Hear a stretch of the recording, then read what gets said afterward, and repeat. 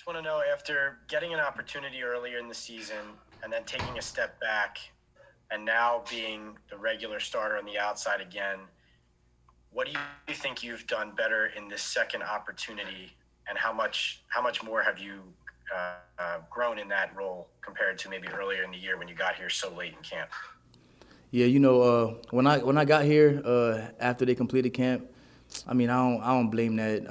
I think I caught up to the playbook pretty fast. You know what I mean? Coaches got me up to speed. So, I mean, when we changed with Ryan Lewis playing a little bit, I mean, it didn't really affect me too much. I was just trying to stay ready to play. I was working on my craft, whether doing scout team reps or just watching them and seeing what JB and Ryan Lewis would do and trying to, build my game off their corrections. So, I mean, I just been doing the same thing since day one I got here, just working hard, trying to be the best version of me, and then once my chances call, staying ready.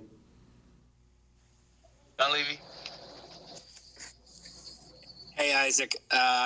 Let's talk a little bit about this matchup specifically. I know Logan, Ryan, and Coach Judge both called this maybe the best receiving group in the NFL. Do you see it that way? Because I don't think a lot of people think of the Bengals trio that way.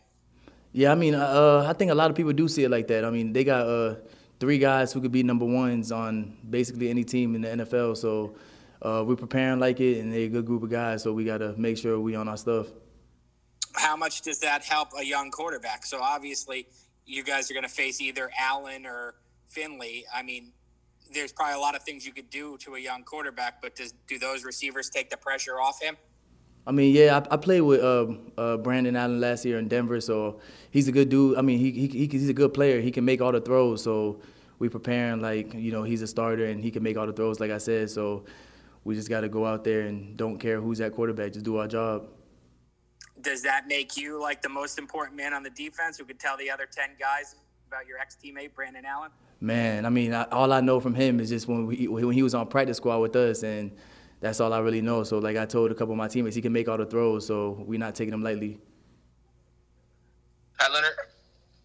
Isaac, going back to how late you were acquired here, I mean, this was such a crazy situation this season, guys deciding whether to play, opt out, whatever, and then you decide you're going to play, but then you get traded after camp's over to another team. You got to travel another city.